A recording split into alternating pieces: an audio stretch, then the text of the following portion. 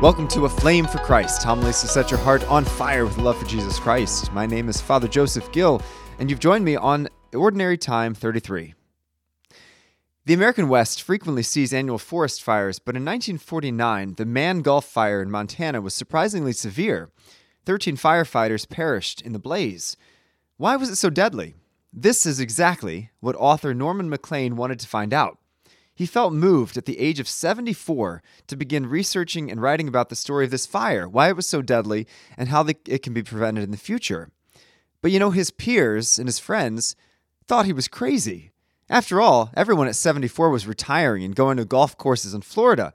Why would Norman need to research and write about this well into his 80s? It took him literally thousands of hours of research, interviews, even going all the way up to Mann Gulch in poor health and sometimes 120-degree weather. Why bother doing all this when he could just be golfing or playing shuffleboard?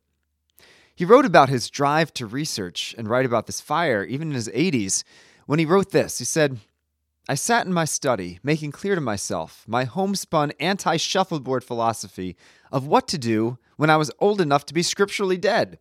I wanted this extension of life to be as hard as before, but also something new that I haven't done before, like writing stories." His book, called Young Men and Fire, was published posthumously, and it was not only a work of art. In fact, the New York Times called it a magnificent drama of writing, but also it was an important advancement in fire science, hopefully leading to safer ways to fight forest fires. I really think Norman Maclean embodied what the true value of work is. It's not just a way to pass the time or earn a paycheck, but it was so much more than that.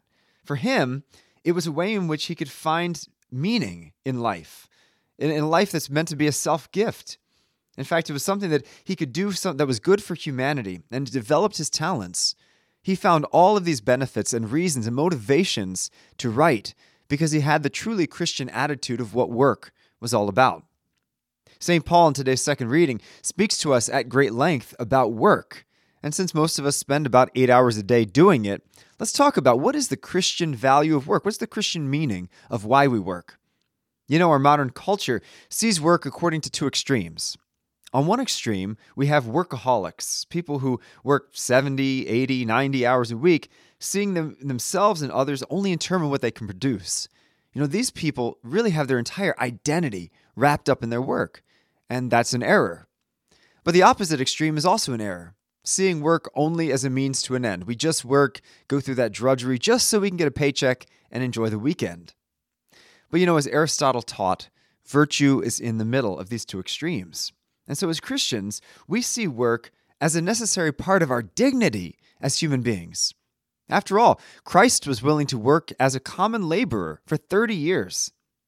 Work helps to develop ourselves as persons. It helps us to grow in virtue and self-sacrifice. And it helps to serve the needs of the community. So let's pull apart those things to try to understand what is the benefit and the value of work. So first, work develops us as human beings.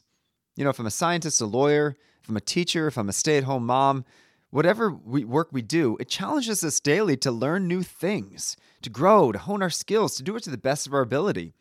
As Matthew Kelly says, it makes us the best version of ourselves. And that's a great definition of how work changes us, because it does challenge us to grow and to bring forth all of our talents. But not only do we develop our talents, we develop our virtue as well. For example, if I run a shop, we have to be patient with customers. That can be frustrating, and we grow in that virtue of patience. Maybe we practice teamwork in our collaboration, perseverance when we work on a difficult project, or humility when we're praised, or even when we fail. John Paul II loved work. He was a laborer himself before he became a priest. And in 1981, he wrote an entire encyclical letter. That's a letter addressed to the entire church about work. It was called Laborem Exercens. And in it, he wrote this awesome line. He said, "Work is a good thing for man, because through work, man not only transforms nature, but he also transforms himself." Finally, I think one last powerful way in which work is ennobling is that work is about serving others at the end of the day. When we cook dinner for our kids, it's as if we're serving Christ himself. When we answer the phone at our job, we must realize that the person on the other end is a soul that Christ died to save. So in a sense, labor always puts love into action. And we can practice that virtue of charity by seeing the other person as Christ himself and by loving them out of our love for God, motivated by love for God. So, with all of this dignity that work gives us, we have to remember that it can be detrimental to the human person just to give them a handout, as some have suggested we should do with the poor. Some people say, well, we should increase the government welfare or we should offer a universal basic income. And while that might indeed solve some short-term problems, it actually prevents people from benefiting from work. And it also prevents society from benefiting from the gifts and the talents of the laborer. Now, with all of that said about the dignity of work, work is not an end in itself.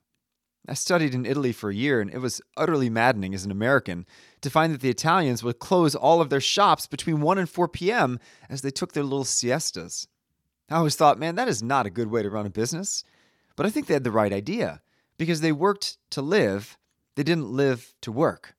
Even God rested on the seventh day to show us that if we wish to be godly, we also need times of recreation. Now, what about those who don't work, maybe don't labor in a job, maybe are retired or disabled in some way, unable to work? Well, we still have work to do. We can pray, for example. That could be a great work of charity. We could volunteer at our parish or at another good organization. We can show generous service to our spouse and our kids and our grandkids. So we all have a mission in life, and this mission isn't seeing how much money we can make or how comfortable we can be, but rather, how can we give to others? So is there a patron saint of work? I can think of a lot of saints who labored for a living, but one that kind of stands out to me is Saint Isidore the farmer. He was from Spain in the 1100s, and Isidore and his wife were tenant farmers who worked. They were very well known for their piety and generosity, but they worked for a landowner, a landlord. And the landlord once complained about Isidore praying too much. So he went to go and check on him and see in the field if he was doing his plowing. But he wasn't. He was gone. He was at Mass. And in his stead, angels were plowing the field. And they were plowing 3 times as fast as he could do it on his own. And so from that time on, the landlord recognized his sanctity and no longer troubled him about his prayers.